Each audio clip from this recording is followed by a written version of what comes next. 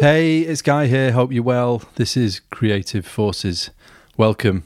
Hope you're good, whatever you've been doing today, and that you're in the mood for a really nice chat with a very creative individual that's coming up very shortly with Rebecca Swift. I don't know if you're as knackered as I am, but I am absolutely knackered this evening. I've just come back from taking my 3-year-old son, swimming, which, if you've ever taken a 3-year-old swimming, you'll know it's one of the most exhausting experiences you could ever have. Not only is he trying to jump out of my arms like a little eel half the time, the other half of the time he's turning around and spitting water in my face, or slapping me across the face, or pouring water over my head with a watering can that's at the side of the pool, or you name it. If he's interfering with me or trying to jump away from me, he's doing it. And it's fun, but knackering. So that's why I might sound a bit knackered now.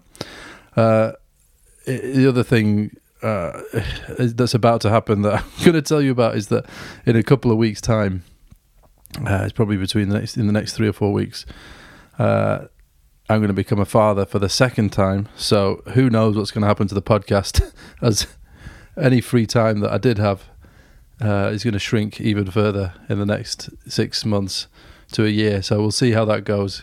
But hopefully we'll be able to keep the podcast going in amongst looking after 2 children, which of course will be my priority, and I'll be very glad to do that. But let's see how we get on. Wish me luck. Anyway, to this episode of Creative Forces, episode number 35. This with the interviews with Rebecca Swift. Now, Rebecca is really interesting. She's the global head of creative insights at Getty Images, the world-renowned photo agency which everyone has heard of. She's been in the industry for over 20 years, and in the time she's been at Getty, she has been involved in all sorts of things, including pioneering the use of analytics in image selection, stock photography, to find out why we're attracted to some images rather than others. She's also been really instrumental in ensuring that Getty's stock photographs portray women and people with disabilities in realistic ways, including a ban on Photoshop on bodies. So that's been a big thing in the industry, and she talks a lot about how the industry's changed in her 20 years, which is a significant amount. She also talks a lot about herself. She talks about how she got into the industry completely by accident, how those technological changes and attitudes have completely revolutionized the industry. And she also talks about what she does to relax, including what musical instrument she plays. You have just come back from holiday, so how many emails were in your inbox? That's a really good question. Over 1,000. Right. Yeah. How long were you away for? I was away for 10 days. But before that, we had our SLT meetings, which is our senior leadership meetings in Miami as well. So that was 5 days. And before that, I was a week in New York. So I wasn't really paying attention to my emails as I should have done for almost 3 weeks. So you had a week in New York. Work, a week in Miami with work, and then how long holiday afterwards? And then 10 days in Miami Beach with my family. So it was a terrible state of affairs, and I still haven't really caught up. I think the last time I looked, I had just under 300 left. So, right. So you've been working your way through those yesterday and today. Trying to. Yeah. And how was Miami? Amazing. I love Miami. It's one of my favorite places. I love the nightlife and the restaurants and the bars and people shop at midnight but then you've got the beach there. It's just perfect, and it's kind of almost Caribbean-y, in terms of the clear water and white sands, and it's all about show. It's everything's out there. So you as an observer and as somebody who's very interested in watching people, love it. There's plenty for you a feast for the eyes. It was an absolute feast for the eyes. Yeah. And I love the fact that it's not all just one kind of person. You've got all shapes and sizes and different cultures. There's a strong Cuban culture, and then you've obviously got the tourists and the pasty Brits, and and the families, and then you've got the fraternities, and because it was kind of the end of spring break as well when we were there. So really, really interesting. Nice. Miami is one place that I've never been, but really do want to go. Oh my goodness me. Yes. I need to go. Yeah, I couldn't resist. When we found out our senior leadership meetings were going to be there. It was like it was a no-brainer for me. Yeah, ship the whole family out there. Yeah, exactly. Yeah. So when I was looking at what you do, I was really interested in the stuff about the sort of realistic representations of women in photography. So just tell me a bit about that. What is it? What is the stuff that you do around that now? Right. You know, in your most recently, what are you doing most recently about it?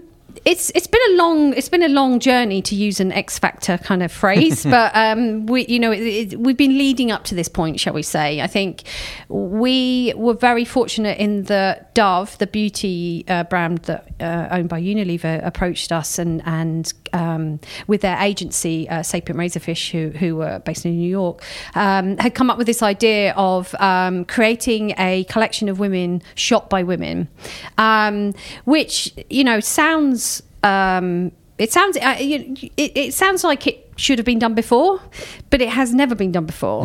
And so, of course, we naturally were very excited about that, mainly because we know from our own experience that it is a very male-dominated industry, and that's not something that we've ever really considered as an issue as such. But as we kind of move towards this need for more authentic, real imagery, I mean, you read any advertising or creative brief, the word real or the word authentic is in there somewhere these days, and it is really very much about that. And so obviously the next step from that is, well, if you're representing women in an image,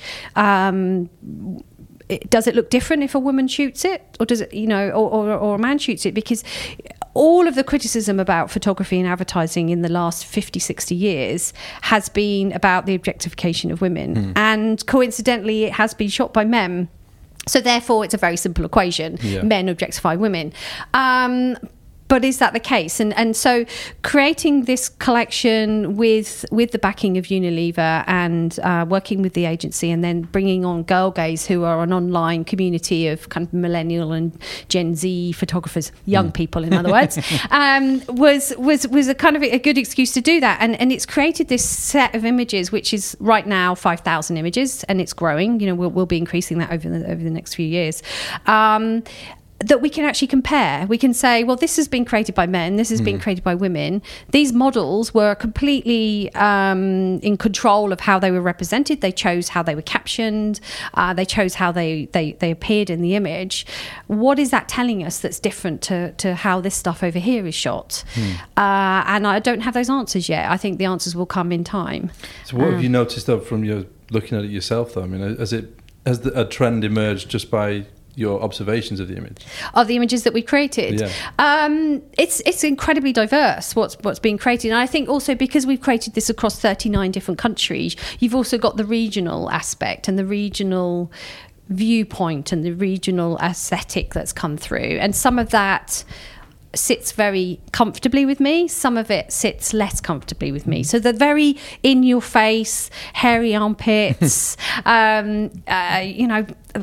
clothes that don't fit as well as they should, that's my own bias in terms of what I think works and how I think young women should represent themselves, but that's how they want to be seen. And I can't argue with that. And so there is a range in there, and some of it is pretty straightforward,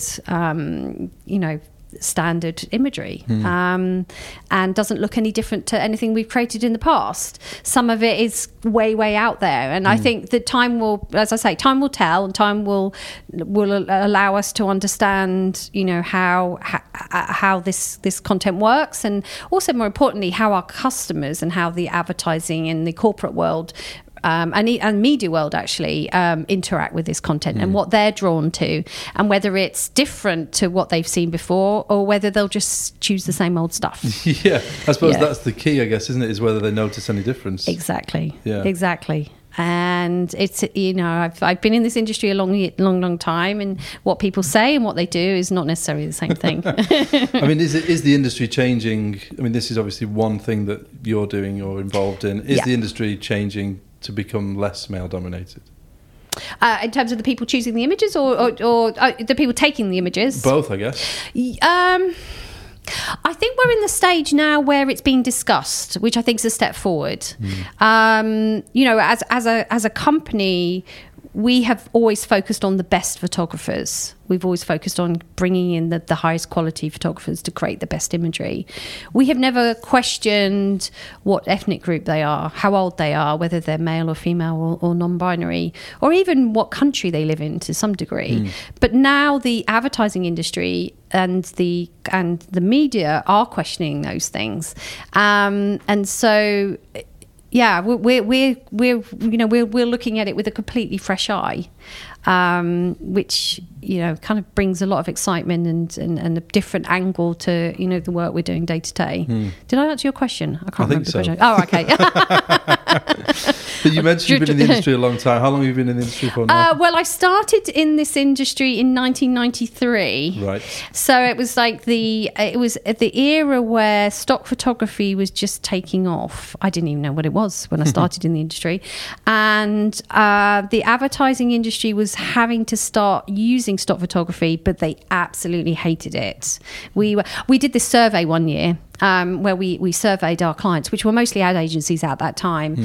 And the overwhelming response we got was that we were an unnecessary evil. Right. I mean, can you imagine working with that from a branding point of view? There's work to do on that slogan. Yeah, exactly. We had a lot of work to do. So we realised at that point that, we actually had to be much more creative about what we're doing, and that's kind of how my team evolved out of that. Was getting involved in visual research and thinking about what are the images saying beyond the subject matter or even the color palette or the composition. What are we saying conceptually there? How do we move that concept onwards and trying to do everything a little bit better every time we do it? And really that's kind of held us in good stead in terms of us as a business and helped us survive through this period of digitization, which we lost a lot of businesses then. And then obviously the kind of the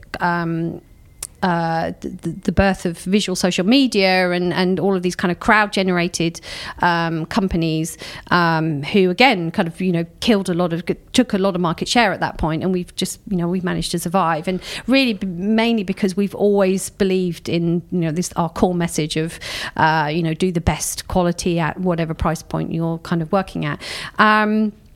And so, I've kind of been through that entire process of, the early digitization, sending out CDs to people, moving from analog catalogs to CDs to e-commerce, and and then searching online. We had e-commerce before we had searching, to the contributors uploading what they want when they want, which is the our iStock model, which is a pure kind of visual democracy. There's you can pretty much find anything on that site because there's such a range of photographers on there. So I mean the way the industry looks now compared to how it was then is has expanded dramatically. We would create maybe 35,000 images a year in the 90s, and we're now creating 65,000 images every single day. So the churn is getting bigger and bigger. But what is also happening is, and what has happened to us as a business, is that we've gone from unnecessary evil to actually being experts, because we have this view of the world, working with over 1 million clients and having 1 billion searches happening on our site, not like on Instagram where you have clicks and interactions, which is how a lot of success of campaigns gets measured nowadays. But actually, people are paying for this. They're putting their hands in their pockets and they're buying these images. So that they are emotionally committed to them. And so having all of that data and that information has actually given us a jump up. And suddenly we're now being consulted by those agencies who used to think we were evil, and now they've realized we're not evil, and actually we have something that we can share with them. And using our power for good, I think is really important, and that's something that's kind of really evolved in my own mind, in that I started in this industry because I needed a job. I just moved to London. I saw this ad. I don't know if you remember, but media jobs used to be advertised in The Guardian on a Monday. Yeah, The Guardian media exactly. So I used to get The Guardian on a Monday, and there was this tiny little ad. I think it wasn't even 1/8 of a page. I think it was probably 1/16 of a page, and it had a little. I should have kept it. It had a little board around it, and it was a photo agency looking for staff, and send your CV in. So I did that because I just moved to Clapham, and I needed to pay the rent. And came in for an interview, and it was actually across the road from where our company is right now, and wasn't entirely sure what the whole thing was about, but it sounded interesting.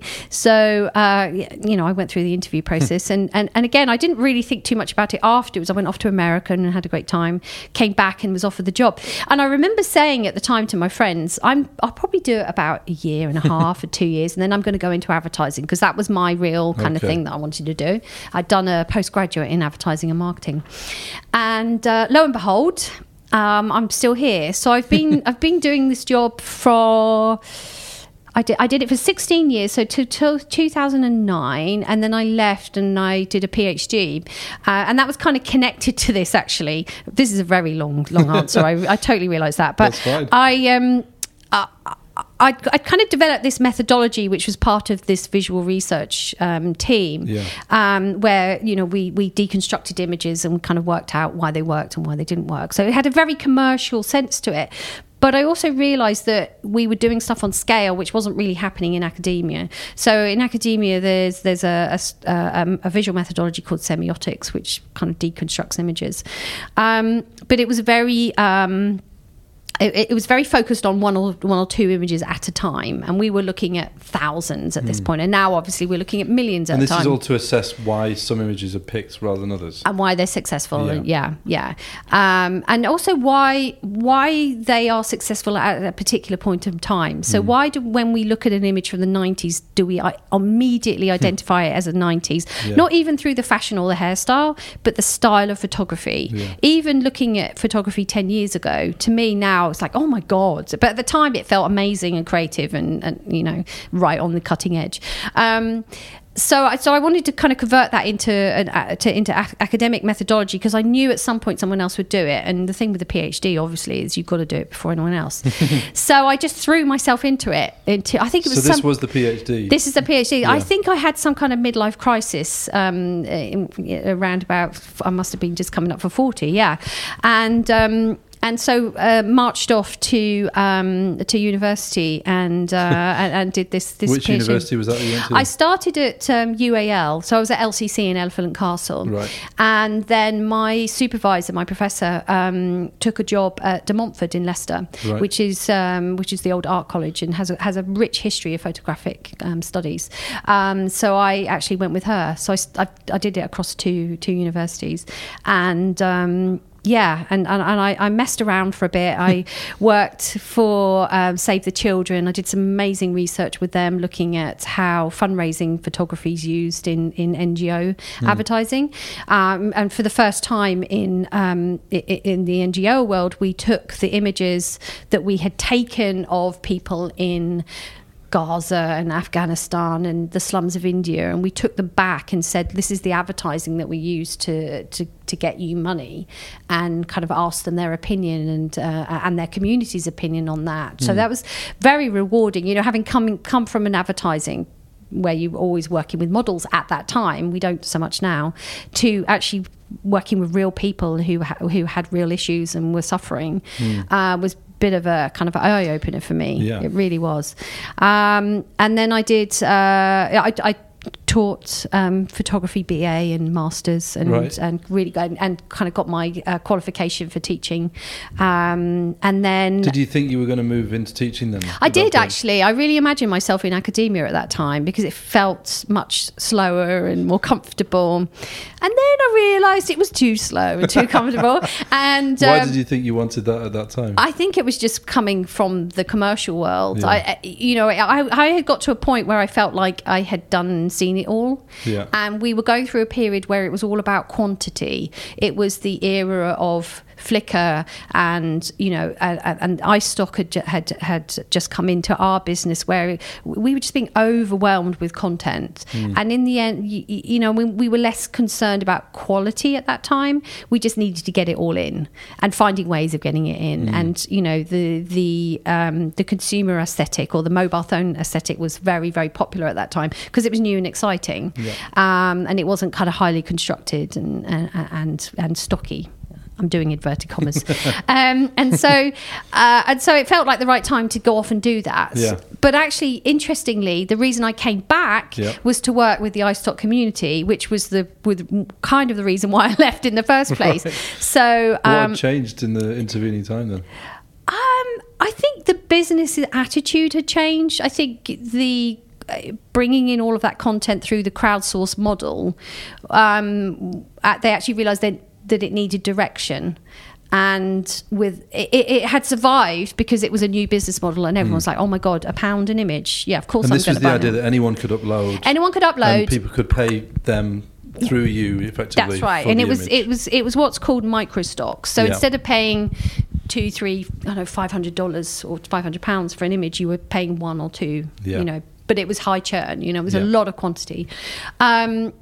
But they'd I think it got to a point where the other competitors had come into the business, into the industry, and we needed that, you know, that entire community needed direction. So I was like, actually, that sounds really interesting. I think I'll give that a bash. So did they give you a shout that they wanted you to come back? Yeah. So that was great. And so for a little while there, I was doing, and that's kind of where my PhD really dragged out, because I was working here 3 days a week and then doing academia for 2 days a week, and it, you know, enabled me to still teach and get involved in other projects. And I've only recently come back full time, last year actually. And that's when I've started working on these big projects like the Dove campaign, and we're also working on a collection around depicting disability, which we're launching later in May. Yeah, so tell me about that, because that's another big issue, I guess, within the industry, that there isn't this sort of representation of people with disability in stock images. Am I right? That's the thinking there is, but the authenticity of them is questionable. And it shocks me, even from my own experience, that I've been on shoots where I have allowed a photographer to take an able-bodied model, put them in a wheelchair and call them disabled, which I have to say at the time didn't even cross my mind morally or whatever. But now, since we've been working on this project, it's like, oh my God, I'm actually shocked. I'm shocked at that behaviour, and I'm actually shocked when photographers still do it today. So that kind of came about because Oath, which is now called Verizon, which I think the UK's better knows it as Yahoo, are very very keen on accessibility and thinking about representation and disability, and they put a lot of their research and marketing clout into that. So their team contacted us and said, you know, we'd really love to create something in partnership, whereby we take our knowledge and put it together with your kind of image know-how and create this collection. So they went away and they worked with 15 different disability organisations across, you know, neural disability, physical,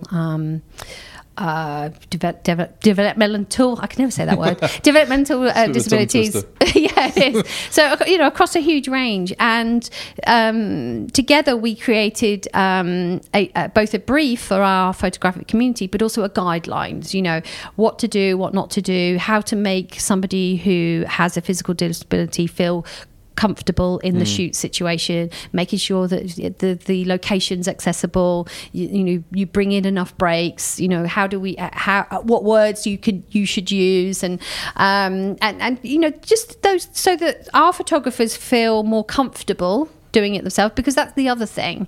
You know, none of our photographers work for us. They're all freelance. We have to persuade them to do this content. So what we have to do is make it more comfortable for them to do it. So first of all, we have to persuade them that it's a good idea.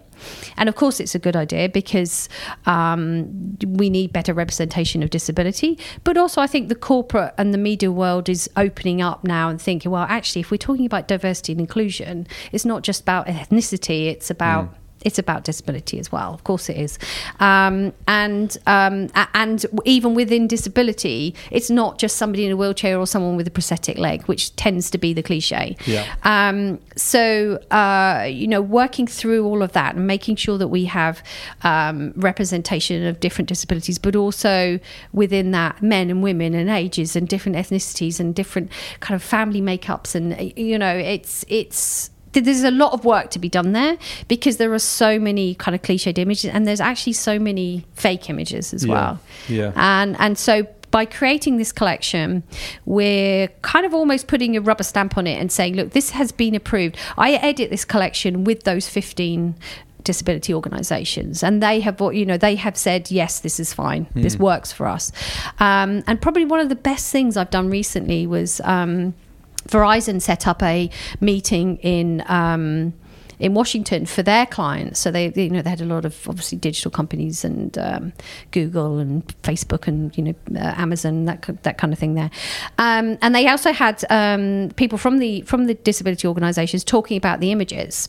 They weren't in the images, but they were talking about the images that we had created, and hearing them talk about seeing themselves represented in a way that was romantic or active, or part of society rather than being alone, which is again kind of the cliche of how this content has been created, really kind of motivated me. And it was almost kind of reminded me a bit of going back to the Save the Children time, where I was really hearing from real people what essentially is that's essentially not how we've created images in the past. It's been with models, it's been a fake environment.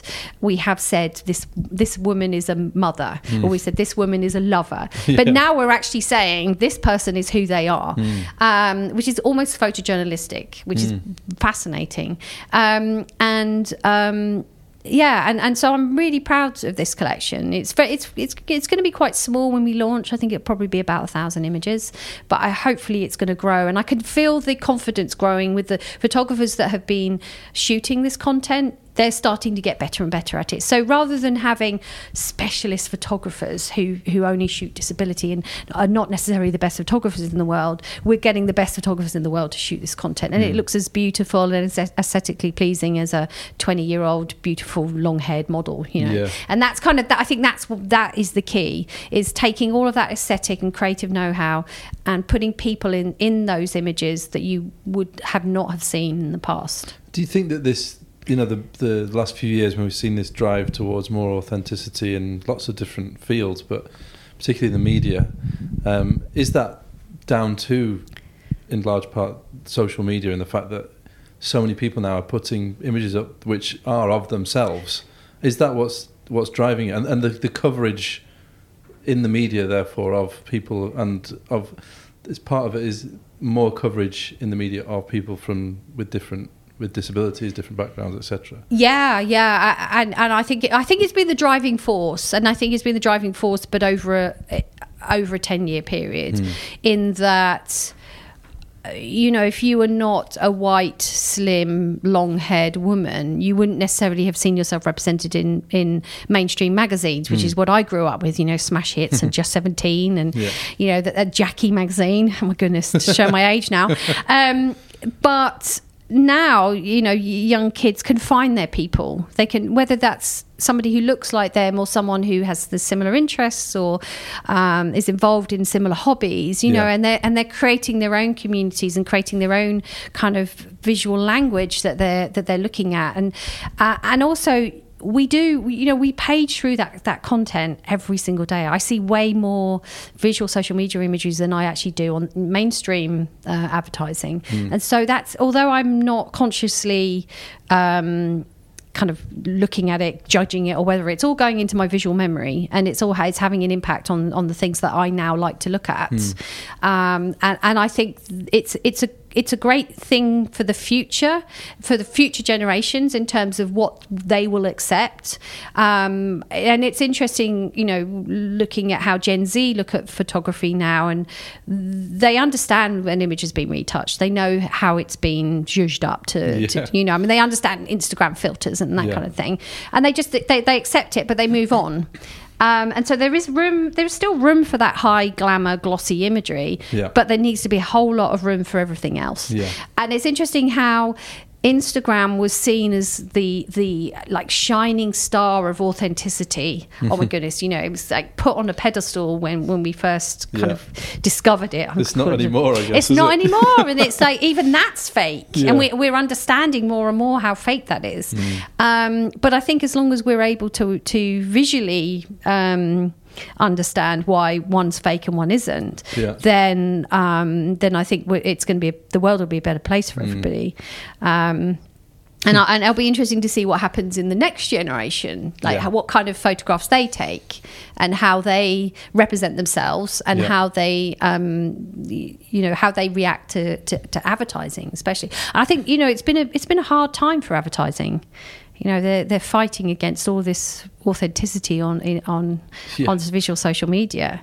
So do you go into that, or do you reject that and go the other way? You can kind of see the struggle that brands are going through right now. Yeah, definitely. Well, you mentioned there reading Jackie and smash hits growing up. Oh my God. Where did you grow up? I was born in Kent. Right. So I'm a Kentish maid, I believe. I think I'm just trying to work out which side of the river it was. And then I did my later schooling in Suffolk. So I was on the Suffolk coast. I was a bumpkin for a few years. So what was the dream when you were at school? What were you into when you were at school? Was photography even on the radar then? No. I was into Adam and the Ants and that kind of Catchy Goo Goo and that kind of new romantics, kind of new wave punk stuff. And then I kind of moved on to Wham later. Right. So I just wanted to get out of Suffolk and get to London. I think that was always the thing for me. Was there a thing that you thought you might do at that stage, or was it just really get to London and see what happens? Yeah. I studied English literature, believe it or not. So I spent my student life studying words, and then I've ended up in imagery. I always used to collect. I always used to make mood boards. They weren't called mood boards at the time, but I always used to collect images and kind of make collages and things of things that I was drawn to. Yeah. Which is something we do here actually as part of our kind of creative process. So I guess there was something in that. But I think coming from a family of scientists, it wasn't an obvious route for me to take. What did your mum and dad do then? My dad worked for the Ministry of Agriculture, Fisheries and Food. He was a research scientist into radioactivity in the sea and in the marine environment.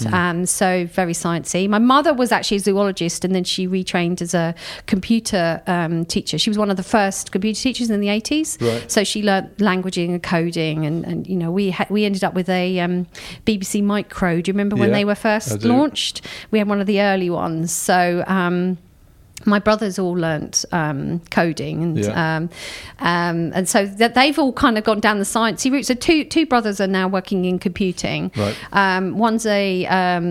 One's a consultant at a large consultancy firm, and one works for Xbox. He's a games designer, and then the middle one is a forensic pathologist. He's a doctor. So I'm, where do I fit in that? I'm not entirely sure. So was it quite rural where you lived then when you were... Yeah. Oh, don't get me started on that. It was all fields when I used to live there, and now it's all kind of slowly being built up with houses. Really? And they're trying to move people out to Suffolk, because it's actually not that far from London. It felt like it was a million miles when I was growing up, and I'd see all these amazing concerts like Live Aid happening in London. Yeah. That was like a distant dream to me. Was it a fairly outdoorsy sort of life then? Yeah, I was a big sailor, so obviously I lived near the Norfolk Broads and the sea, so I used to race at weekends, only dinghies, not massive yachts or anything, but I used to race on a Saturday and Sunday and a Wednesday evening. So I was out a lot. So was that sort of competitive then? Or was competitive. Right. Yeah. And how far did you take that? Just kind of just on the Norfolk Broads. I didn't really go, we didn't go very, very, very far with it. And then, I wasn't that keen. And then I took up judo as a teenager, which I then revisited as an adult. So I did it for a few years, and then went back in my mid-20s when I moved to London actually. And my husband and I now have a judo club, so that's how we met, in fact. Yeah. So this is something that you do outside of work? Yes. Yeah. So how long have you been doing that for, judo club? Well, this time probably about 20 years. Right. Yeah. So that's something that you run in the evenings or weekends? Basically? Yeah, it's on a Friday evening. Yeah, yeah. So he does most of the work, and we have some young guys who kind of run the kids' classes and things, and then I just swan in. I'm going to join you today. Here I am. So, Yeah. but you say you met your husband there? Yeah, yeah, yeah. You're grappling. Yeah, of course. Is that the right word? I don't know. Judo. Yeah. No, You had a bout. Yeah. And met there. Yeah, I mean, the great thing about being a female in the judo world is that you know, and if you're straight, you have a lot of choice.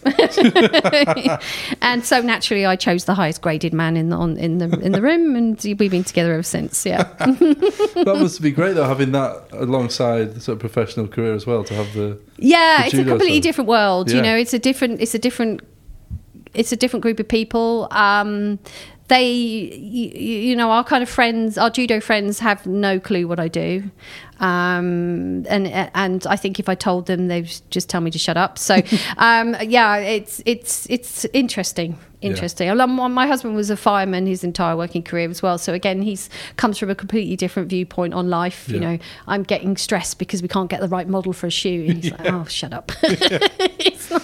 Yeah, I often feel the same way. I work in journalism, and my wife's a head of maths at a secondary school. Oh. So my concerns pale into insignificance when she tells me about what's going on at her school. Oh my God! So, what years is she doing then? She does well. She's at a relatively new school, so they only have years 7 and 8 at the moment. Oh, okay. But they're adding a new year. They're quite 7 malleable still at that age. Yeah. It's I think 9 and year 9's the Yes. the tipping point. Yes, she has taught that right up to year 11 before. So, yeah, full on. I've got a 17-year-old daughter. She's just coming out of the sassy, I know everything stage. How long did it last for? Oh God, I think probably 5 years. Yeah. At least now, when she argues with me, there's a slight kind of reasonableness and rationale to the way she's arguing. Yeah. Whereas before it was just noise.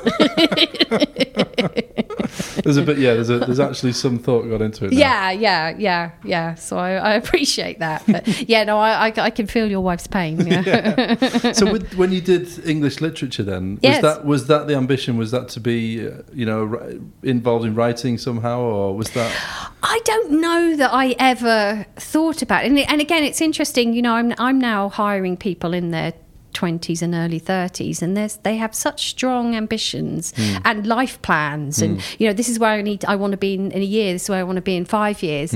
I don't think I ever had that. I was just like, I need to work so I can go to the pub and hang out with my friends, and there was never that type of ambition. I think I developed that ambition when I realised how amazing this industry is and the potential for it, and that hasn't gone away. And I couldn't honestly imagine doing anything else right now. But having that kind of that sense of, I'm going into photography, I'm going to be a photographer, or I'm going to be an art director or creative director or whatever. That didn't really kind of cross my mind. But interestingly, what I did study when I was doing English literature, when I was given the opportunity to make a choice, I did study a lot of kind of women's literature and Gothic novels, which obviously, there was a lot of female writers there. So I was obviously interested in what women had to say at that point. And that, again, has just started to come out of me, I think, as I've kind of got to this position at Getty Images, where I'm like, the female leader, and it's my responsibility now to do something about this. So was English literature really more, it felt like a good degree to do that would then potentially... it could get me somewhere. Yeah. And again, there wasn't so much choice. No. It was kind of standard degrees. Where was that you did that? That was at Keele in Staffordshire. Right. And the reason I was at Keele was because they offered this liberal arts degrees, which were you did a foundation and you studied whatever you wanted to study, kind of like the American system almost, and then you took on either a major or 2 majors, and you could do minors as well. But I ended up doing English literature, and then I also did sociology as well. And in my first year, I studied philosophy, psychology and astronomy. astronomy. Wow. So my degree certificate has BA Honours 2-1, just saying, in English literature. And then it has astronomy listed on my degree. I couldn't even tell you who the planets are. It's just like, it's gone out of my mind now. But at the time, I really enjoyed doing it. And it was so different. It gave you real freedom to study what you wanted. Yeah, yeah. And I love that. Yeah. I love that. And Keele was a real lefty university. We'd protest about anything at the time. So it was just a great What did you place. protest about? I think it was Tiananmen Square, and it was that kind of era. Yeah, yeah. And is Keele, that's quite a sort of campus It's university, totally campus. Yeah. It's up on the hill in Newcastle under Lyme, which is near Yeah. Stoke-on-Trent. Yeah. Yeah. It's like a Hogwarts existence. You're just up there, and you don't mix with anyone. Yeah. Did you enjoy that though? Was it a nice experience? Loved it. Yeah, really, really enjoyable. Yeah. And did the masters then straight after that, or did you work? For a bit? Yes, I did. Yeah. Right. So Watford College, which I think is now called West Herts University in the centre of Watford, was the only course at that time, early 90s, where you could study advertising as a subject. And so it was a course they offered it for only 20 people, and they used to have hundreds of people applying, and it was very difficult, and you had to go through an interview process. And I think, did I do a portfolio or something? God knows where I got that from. And portfolio process, and I managed to get in, and it was seen as a great, excitement. And you had to pay, because during that time we still had grants, but for this particular course you had to pay, and so my parents very kindly paid for me, and I did that course, and that kind of lit a fire in me. I think I thought, here my English is really useful, but I'm also kind of thinking about other things like graphic design and photography to some degree as well. And we used to come to London a lot and visit ad agencies and stuff, and I was like, yes, I'm nearly there, I'm getting there, I'm getting closer to where I need to be. So it was really useful. And interestingly, my job now, I write a lot of creative briefs, and so actually the ability to write is really important, but it's not something I have spent the last 20 years evolving or thinking about, but I kind of have, because it's been part of my job. So it's funny how it all comes around in a circle, isn't it? Everything that you pick up, you can kind of use along the way, can't you? So was advertising then, you kind of felt like, okay, right, this is, like, you could see a path in a way. I knew, or you could see a route to London anyway. I could see a route to London, where the streets were paved with gold. The thing I loved about advertising was I knew I wasn't an artist. I knew I didn't have that in me to create, a great painting or sculpture, although I, certainly have a go. But with advertising at that time, especially if you think the 90s, it was like Haagen-Dazs and Benetton and Wonderbra. It was that era where it was actually pretty arty photography. But I saw the kind of when you brought the commercial element of art together, then actually it was really exciting, and you could, create great things. And so that was the thing that really attracted me to it. Yeah. Obviously now, I wouldn't work in advertising if you paid me. Yeah. So then that was the plan, but then were you applying for advertising jobs? Yes. Then? Yeah. And in fact, I had interviews at the same time as I had the job here. But I decided to give this one a bash. So, yeah. And so, what were those early days like? Because it wasn't for Getty then, was it? It was a small so it agency. Was a tiny agency. Well, it wasn't tiny. It was big in terms of the stock world. It was called Tony Stone Images, which was set up by a guy called Tony Stone, and it started in Finchley and then moved across the road to where we're sitting right now in Camden, and. Tony Stone himself was a brilliant man in that he was a creative, he was a photographer, and he saw that if you created this, he didn't invent stock photography, that was already around, but he realised that if you did stock photography 1% better than everybody else was doing, and obviously at the same price point, then you would make a killing. Because there were standard things that people needed at that time. They needed sunny skies, because they were still doing, advertising agencies were still doing massive productions in the Caribbean or the Maldives or whatever, but they weren't guaranteed the weather, and so they still do the shoot, and then they'd buy the sunny sky from us and comp it in, right? Or they need a standard image of an apple or a potato or something that was kind of elementary tool to an image, and he really understood that, and that was kind of the basis of the success of Tony Stone Images. You know, when we were creating that collection in the 90s, every year 95% of everything we created sold, which is a ridiculous turnover. I'm suspecting that's higher than the sort of industry average. Yes. By about 90%, I'd say. Yeah. Okay. So, yeah, but it was incredibly successful. So he'd hit on a sort of idea that was really important. Yeah, which is so simple if you think about it. But he really understood that, and he brought in some really great advertising photographers who had downtime to shoot this stuff specifically. So the kind of the old kind of narrative of stock photography was that it was shoe boxes of dusty slides, and that would then be put into catalogues to sell. He was actually creating content specifically for this industry, and we used to create these big books, and and they were beautifully designed and highly covetable, and they cost about $5 each to make, and then we'd courier them and post them. I mean, gosh, goodness knows how much it used to cost. And then when Getty Images bought the business, and again, he was incredibly smart in that he sold the business because he realized that digital was coming, and that he didn't have the knowledge or even or the finances to do that.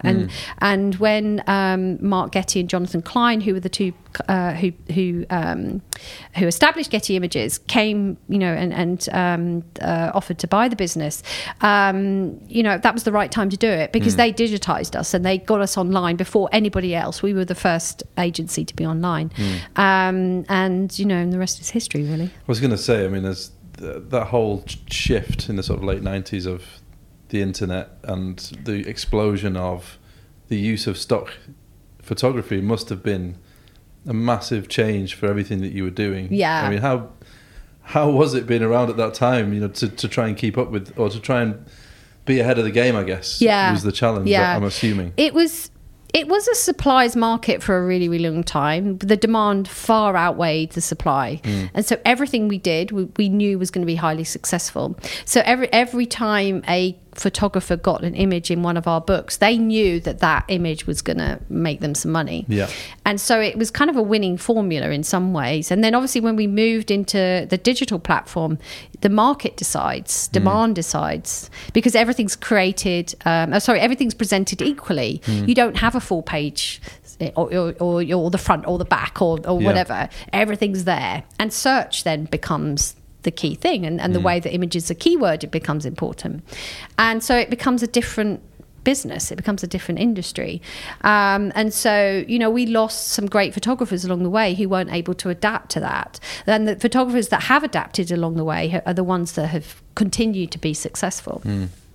And I think it's probably very hard for photographers who are used to licensing their images for many, many thousands of pounds to then moving towards this micro stock model, but it just means shooting in a different way and shooting more and shooting differently, different content. So it was incredibly exciting, I have to say, because we were kind of right in the middle of it. We were buying big collections. We bought the archive from Holton Deutsch, and then obviously it became the Holton Getty archive, and now it's the Getty archive. And we bought a lot of our competitors, and so we were kind of subsuming their content into ours, and our collections were growing and growing. So a lot of content that we had been desperately seeking was suddenly ours, so that, again, that was very, very exciting. Did it feel at any stage, because I seem to remember at the time that there was chat that it seemed like with the Google Images that it could be the end of the whole industry in many ways, because all this free, well, on the face of it, free high resolution imagery, did it feel like that at the time? Yeah, but it was just one of many things that we were fighting against at the time. I think those kind of battles are new battles. They're not battles that we've had in the past. And again, you've got this new generation of image searchers, image buyers, or even young people who are creating work for A-levels and GCSEs who think it's okay to just right click and take an image. But as a result of that, intellectual property law has improved, and the understanding of someone's copyright is starting to become part of kind of education, and it's more appreciative. And we as a business, we actually were the ones who let's say encouraged Google to change their ways with their image search, because they were essentially being anti-competitive in many ways. They were stopping us and not allowing us to make money for our photographers by giving away our images for free. So as far as they were concerned, it was a good experience for the consumer, but it didn't allow our small business owners and our freelancers to continue to make money, and that's not cool. So obviously the European court decided that was not cool, and they had to change the way that they now serve up images. So if they serve up a Getty Images image, it's very, very clear that it belongs to us, which is great. Yeah. So did that feel like a big victory? It was a big victory, and we're very, very proud of that, because it wasn't actually about us particularly. It was about all content creators.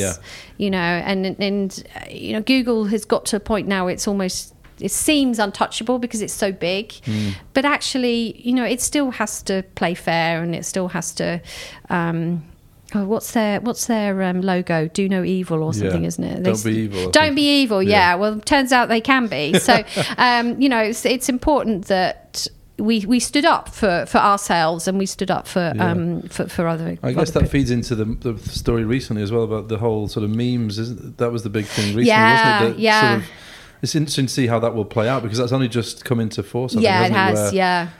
It's you could have to pay. If you use images for type images, I mean, how do you feel? Is that a similar sort of? I guess it is. It's not. I mean, I don't know that we've had any experience of it ourselves where our images have been used. I think we'll just watch and learn and see what happens there. Obviously, we'll always be on the side of the copyright holder. So in terms of who we think is who we think's right in that situation. You touched on it a bit as well. It must have been a difficult time. It must be a difficult time for the photographers, the self-employed photographers, over the last few years. I mean, you mentioned that you lost some, but I mean, has that fundamentally changed the industry for them? Has it reduced the number of photographers that are actually working and earning a living from it? No, it's increased. The huge amounts of money that were available to a small set of photographers has become a much larger pot, but it's across many millions of photographers. No, that's probably too many. Hundreds of thousands of photographers. So it's spread out more, not evenly, but it's spread out across more people. So actually, there's far more photographers now who are working. We work with way more photographers than we did in the past, and we can work, across larger geographies as well, which is great. We're not just forced to work with people in London, for example. So anyone who's coming into the industry, it's very exciting. There's a lot of opportunity, especially with all this talk about, who's behind the camera and having more focus on that, but also in terms of where images are used now compared to, again, if I think back to when I started, it was print campaigns, it was billboards, it was the odd direct mail. Do you remember direct mail? Yes, I do. DL leaflets. That was a big thing at the time. Now, I mean, geez, pretty much every major brand has to put new content out at least once a day. So it's that turnover. It's that turnover content. So if you're creating beautiful images, but you're only doing 10 a year, then you have to expect that your income is going to be different to someone who's continually creating. And there's no obvious formula as to how many you should make, because obviously it depends on so many things, like whether you're a good photographer or not, whether you're creating content that people want to buy. And that's kind of where we fit in. We spend a lot of time advising our photographers on what they should be photographing, or the filmmakers what they should be filming, because we've got all of that data and we can share that with them. And so does it feel a bit like, having gone through the whole process of the birth and now of the internet and now the rise of social media? Does it feel like the industry's in a bit of a sort of even keel at the moment, or are you just waiting for the next big change? Yeah, well, we're always waiting for the next big change, and it never really stays still, which I find fascinating in that regard. There's a couple of things that are happening that I find really, really interesting. One is obviously representation, diversity, inclusion. I think that has brought a whole fresh viewpoint on what we should and shouldn't be photographing.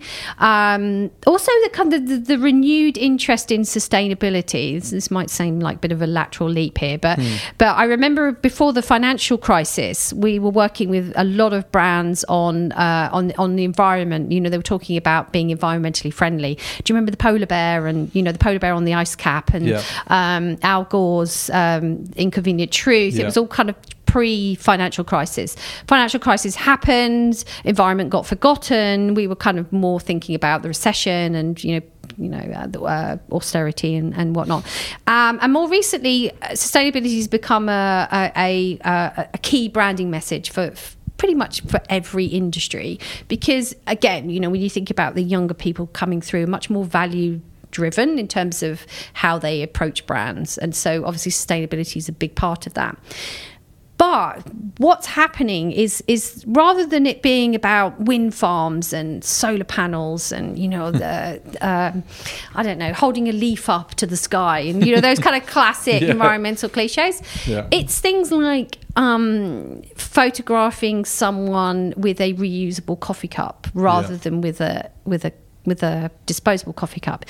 We do a lot of business meetings, for example, where people are sitting around, talking in a corporate situation, and you can pretty much guarantee in most of those situations someone has a disposable coffee cup, whether it's a prop or whether it's their own, and that's not cool anymore. No. If you're thinking sustainably, you have to think about those small details. Same with water bottles, having reusable water bottles, having a paper straw versus a plastic straw, all of those things which are kind of part of our lifestyles now, part of our everyday, actually are tiny details in a lot of photographs, but actually are going to turn off the next generation of image viewers. And could that tiny detail be the difference between the image selling or not? Exactly. So that's fascinating. The other thing that I'm finding personally fascinating is that our image buying audience, so our customers, whether that's somebody who's sitting in a massive organization, or they're sitting in a old-fashioned ad agency or a new digital agency, or they're an online magazine or whatever, they don't remember the 90s. And a lot of that photography that was created in the 90s, even if you think about, the really wonderful imagery that, brands like Guinness created, or even, even if you think about the wonderful Haagen-Dazs campaign, which had such a splash at the time. And then, from our point of view, the very highly conceptual business concepts images, the arrow in the target and the chessboard piece on the chessboard, which honestly, I can't stomach that stuff because it's part of my history and part of my baggage. But that stuff has never been seen on social media, and it's not in mainstream advertising anymore. So when it pops up in search, it's seen as new and exciting. That is fascinating to me, because that's the first time we've gone through an entire roll of the dice, or the wheel. The wheels turned completely 360. So now we're having to shoot all of this stuff that we used to shoot back in the 90s. So amazing. So reshooting the same concept. But also thinking about it with this kind of this new lens in terms of, if you've got a hand holding the chess piece, you're not necessarily going to have a white male with a business suit on. You're gonna mix that up and you change it up. So it's all about, in many ways, reflecting what clients are going to be interested in buying, clearly, isn't it? About what they want to, and the images they want to portray in terms of who's in the image, what they're doing, what they're wearing, what they're holding. It's all, and that's the shifting thing, isn't it? And the other thing that wasn't around in the 90s, which has kind of become more of a kind of research science, is neuroscience. So again, probably 2001 was where the EEG technology was, invented.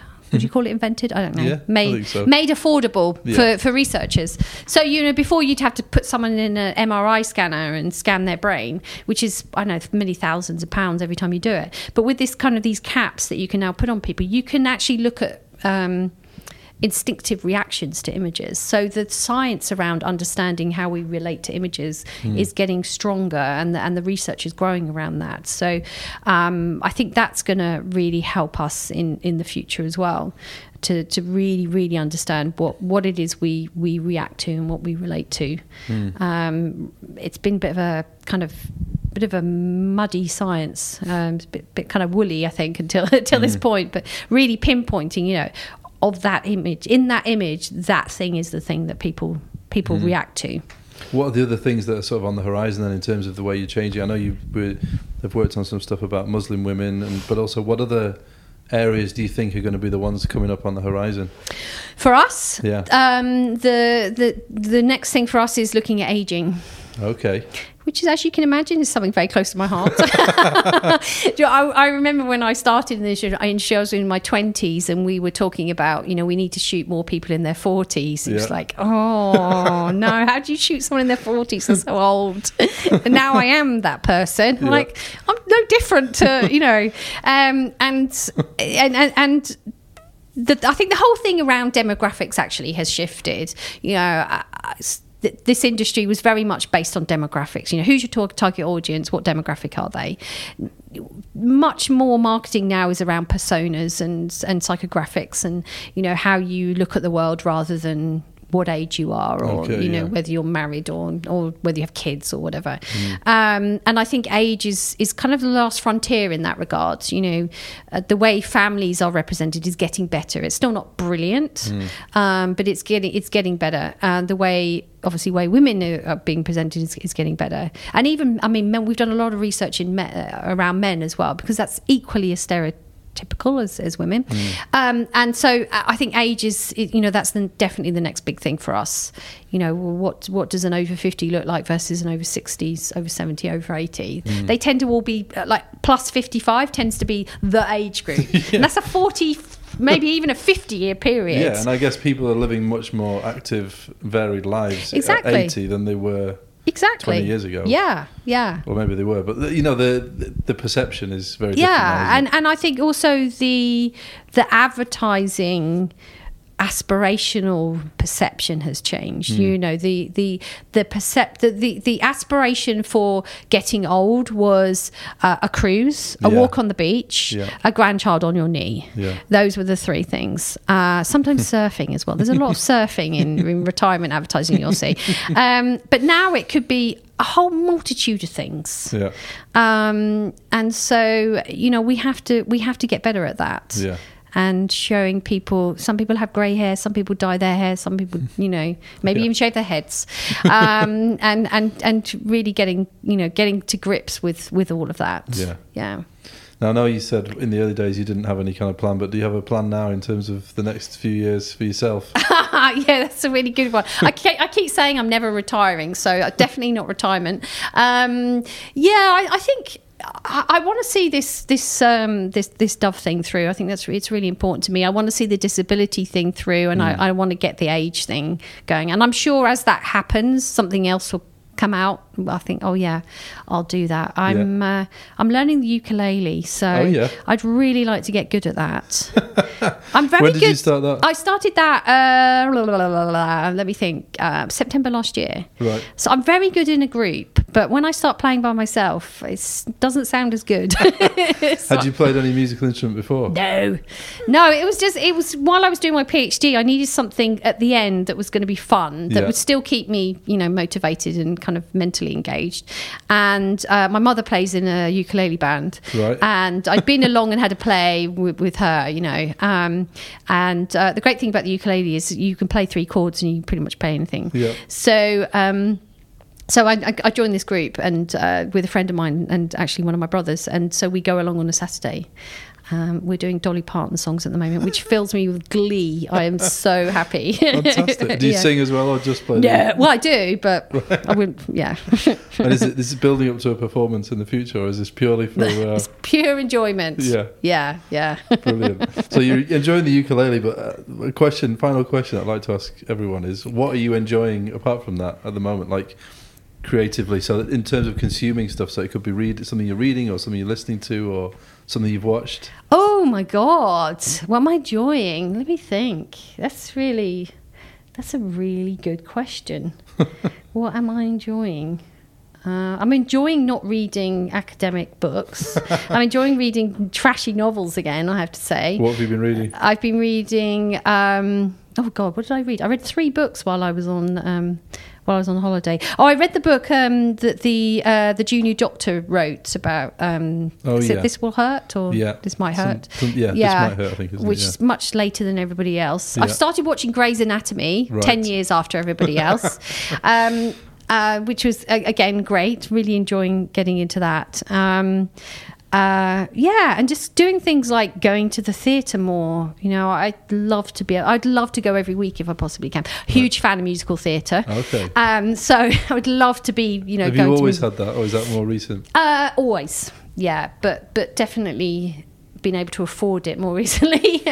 And going to the cinema again, having those kind of experiences, which I couldn't when I was studying. I always felt guilty for doing it, so it's good to be able to kind of get out there and have that enjoyment again. Were there ever any ambitions to be involved in musical theatre, or it was just to enjoy to watch? No, my daughter, I'm living vicariously through her. She was in musical theatre group for probably 15 years, and then she's kind of outgrown it now, and is not involved. But I really enjoyed kind of going to her productions. And she did all the classics. So, but because she's also a big fan, then I have a good excuse to go with her. Great. Well, enjoy that. And thank you for talking to me, Rebecca. You're very, very welcome. Thanks a lot. All right, no worries. Thanks for listening. As always, that was a really lovely chat with Rebecca. I hope you enjoyed it. She was fun and really interesting insights into the industry. And really, I loved hearing the story of how she found her way in the industry, almost by accident at first, but then clearly found out what she wanted to do and really, went for it. It was a great story. Thank you for listening as always. Get in touch if you can. I'd love to hear from you. It's always brilliant to hear from people. You can comment on the website, creativeforcespod.com. You can send me a tweet, Creative Forces P, or Guy Kilty on Twitter. There's a Facebook page if you want to message there, or there's creativeforcespod@gmail.com. Also, please, if you can, leave a review, whatever you can do on your podcast app, just to say that you like the podcast. That would be great. Thanks for listening as always. See you soon.